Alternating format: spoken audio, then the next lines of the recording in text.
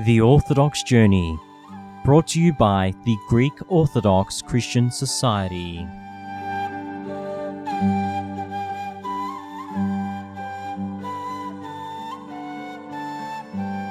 As we journey towards the Feast of the Apostles, we reflect on the Gospel on the third Sunday of Matthew with Panayota Philaditis. Elizabeth Stylianou will bring us the Saint of the Week. This week it's Saint Elizabeth, the mother of Saint John the Baptist, and Chrysanthi Diasinos will reflect on the spreading of Orthodox Christianity to the New World. This is the Orthodox Journey.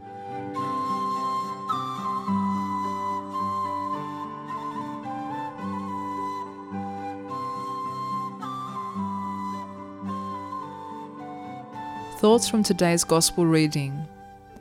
The lamp of the body is the eye. If therefore your eye is good, your whole body will be full of light.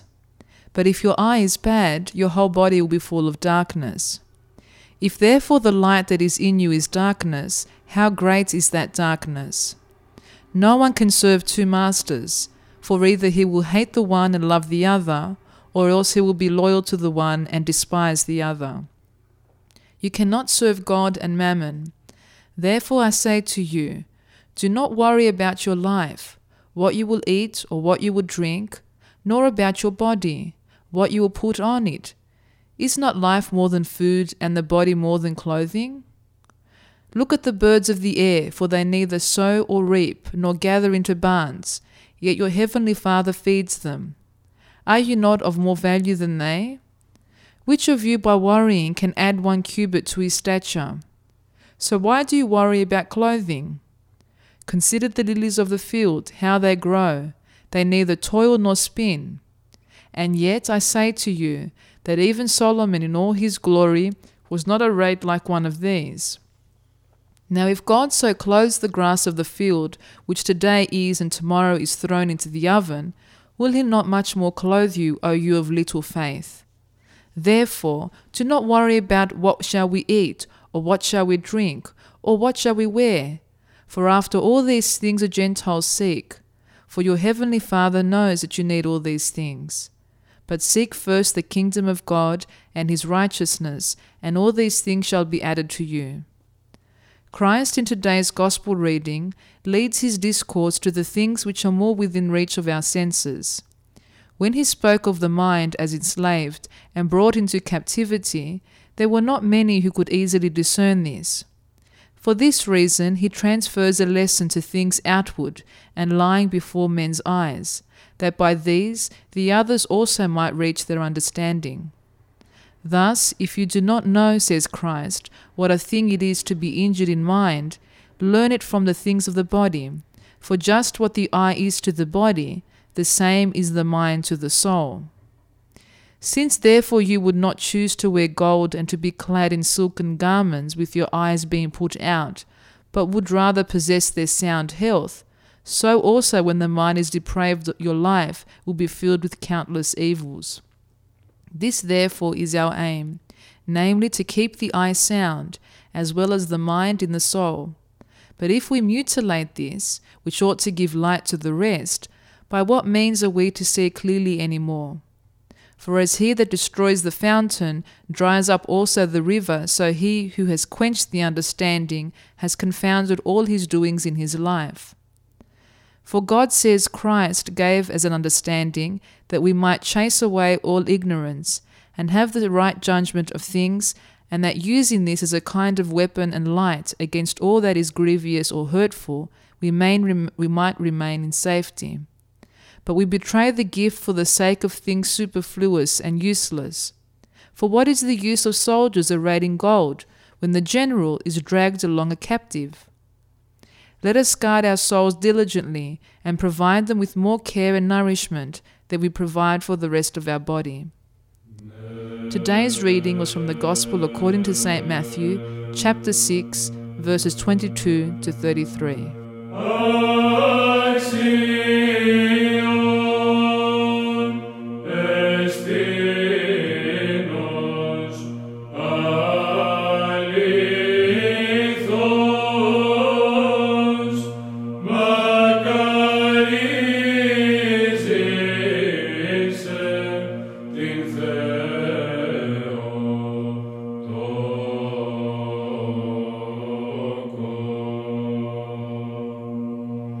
Saint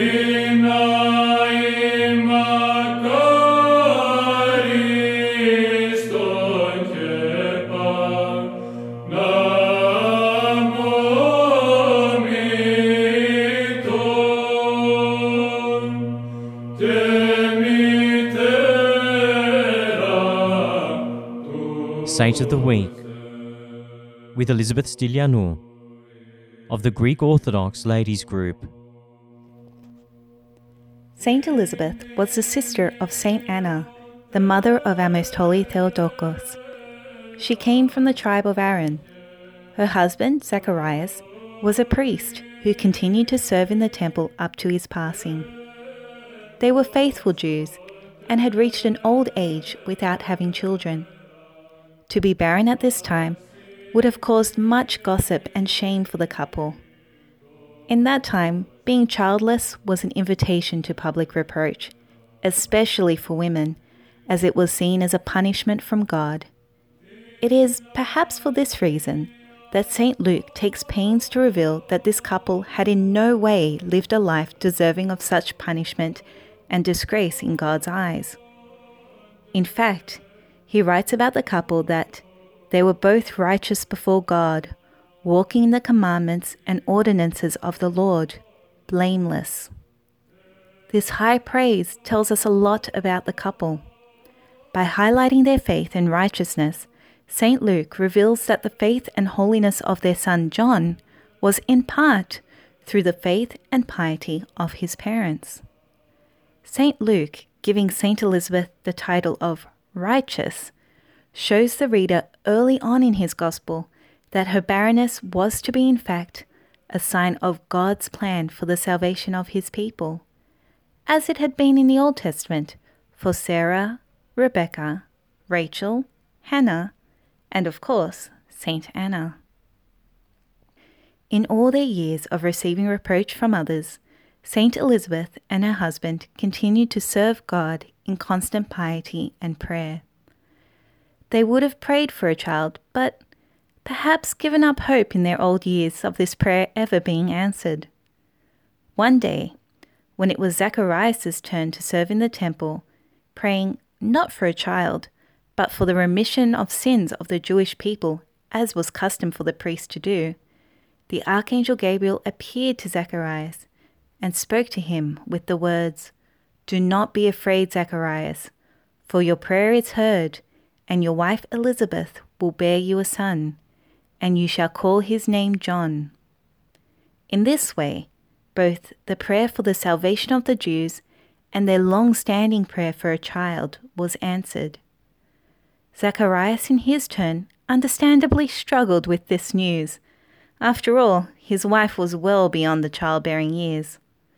For this lack of faith, and as an extra sign to show what miraculous birth was about to take place, the birth of one who would be called the greatest of all prophets, he was made mute until all that the Archangel Gabriel had spoken would take place. Saint Elizabeth, in her turn, accepted this blessing with grace.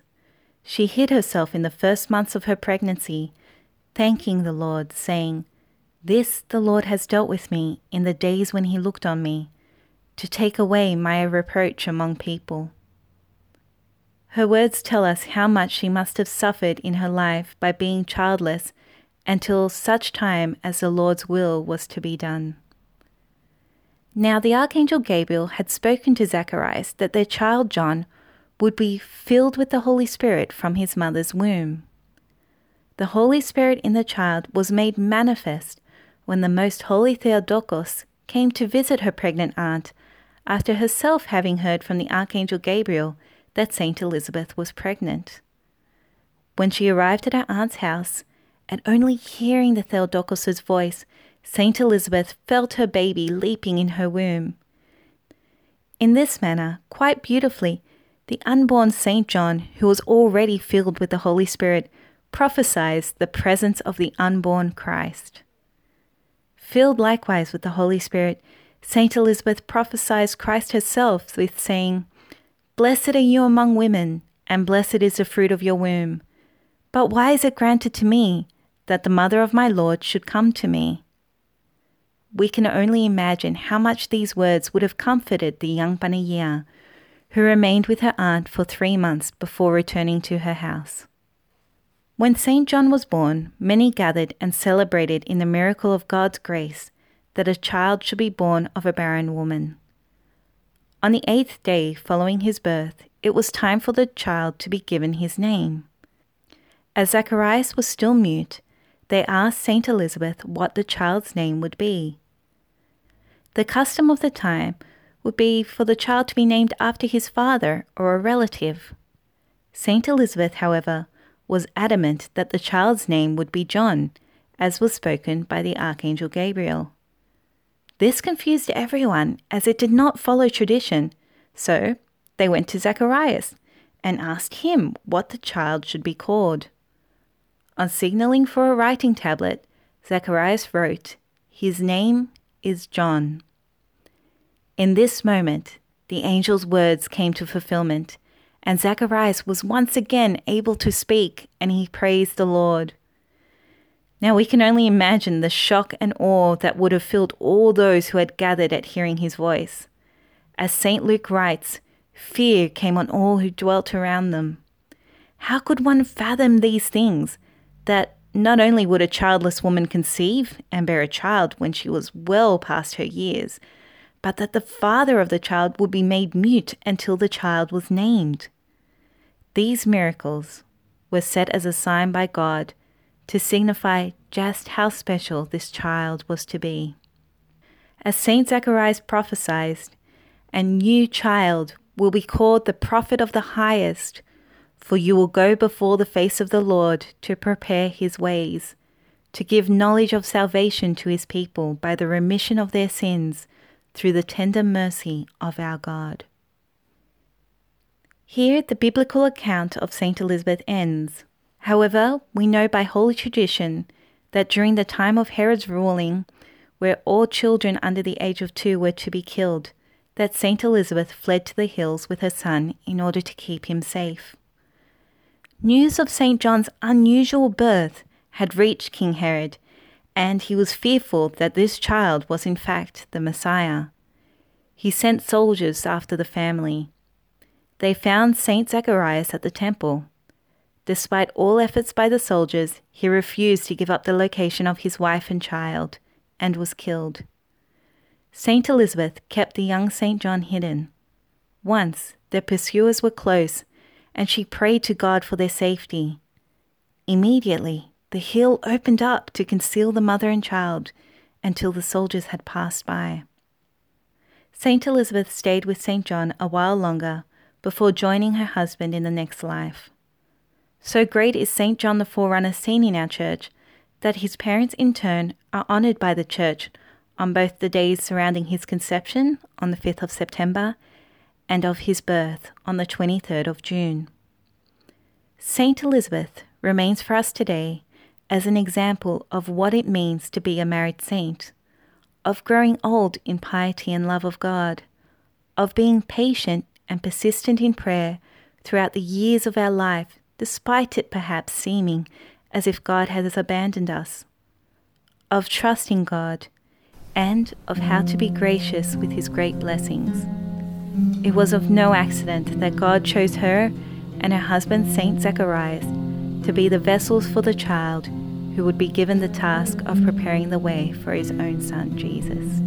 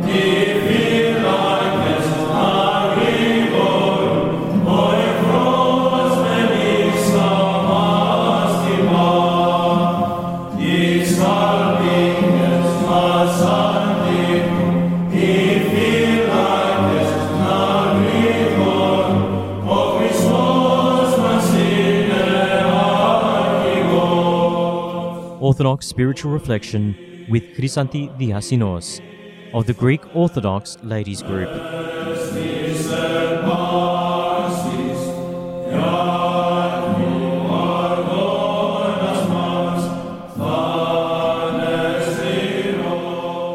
In the previous editions, we examined how Christianity spread across the Middle East, Africa, and the whole of Europe. In this edition, we will look more closely at the missionaries of the New World, particularly those in North America. Our focus will be on 4 saints who established the roots for Orthodox Christianity to flourish in the Americas. The first is Saint Innocent of Alaska, equal to the apostles and enlightener of North America. Saint Innocent was a Russian Orthodox priest. In the 1800s, he became a missionary in Alaska. Later in his life, he was made bishop, archbishop, and then metropolitan of Moscow. He was committed to serving the Alaskan people and not only learnt to speak several native languages, but also devoted much energy to the translation of the Bible and service books into various native languages of Alaska. He wrote many dictionaries, scholarly works about the natives and their languages, and religious works. Saint Innocent's life was centered around preaching the Holy Gospel, which occupied a special place in his apostolic service. He was a gifted and tireless preacher who took up every opportunity to reach out to people and spread the Christian message with love. The second saint is Peter the Aleuite, the protomartyr of America. Saint Peter the Aleuite was a native of Kodiak Island in Alaska. He was named Peter when he was baptized into the Orthodox faith by St. Herman's monks. In 1815, Spanish sailors captured Peter and a group of Aleuite seal and otter hunters and took them all to San Francisco for interrogation.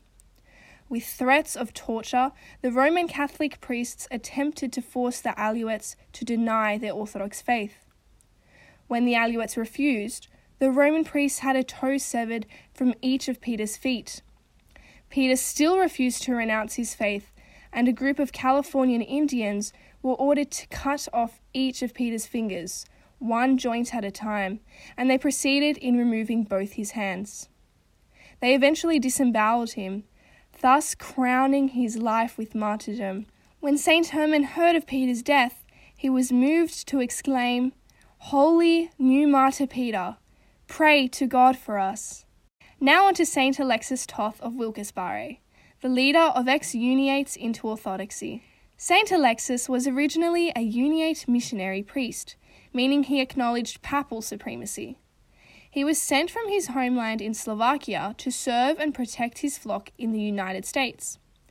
There, he recognized that the best thing he could do was to lead his flock back to Orthodox Christianity, finding therein the fullness of the Christian faith.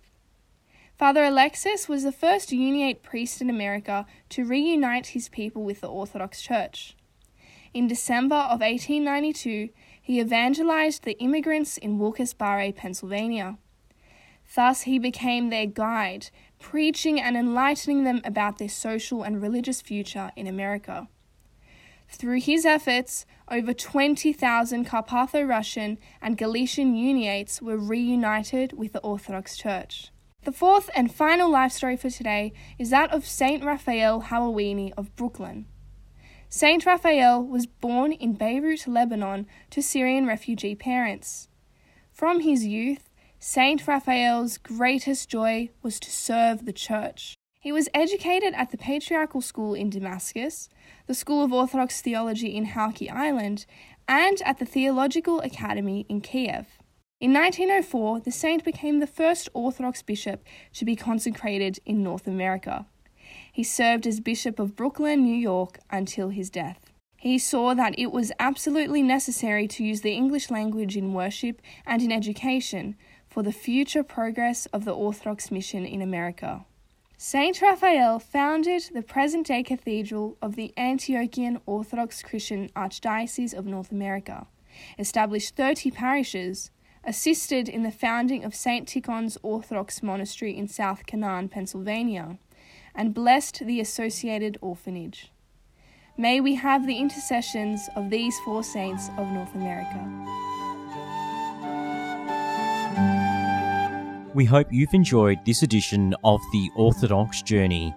For more spiritually nourishing talks, podcasts, and articles to help you on your journey on the Fast of the Apostles, visit our website at lychnos.org. That's lychnos.org.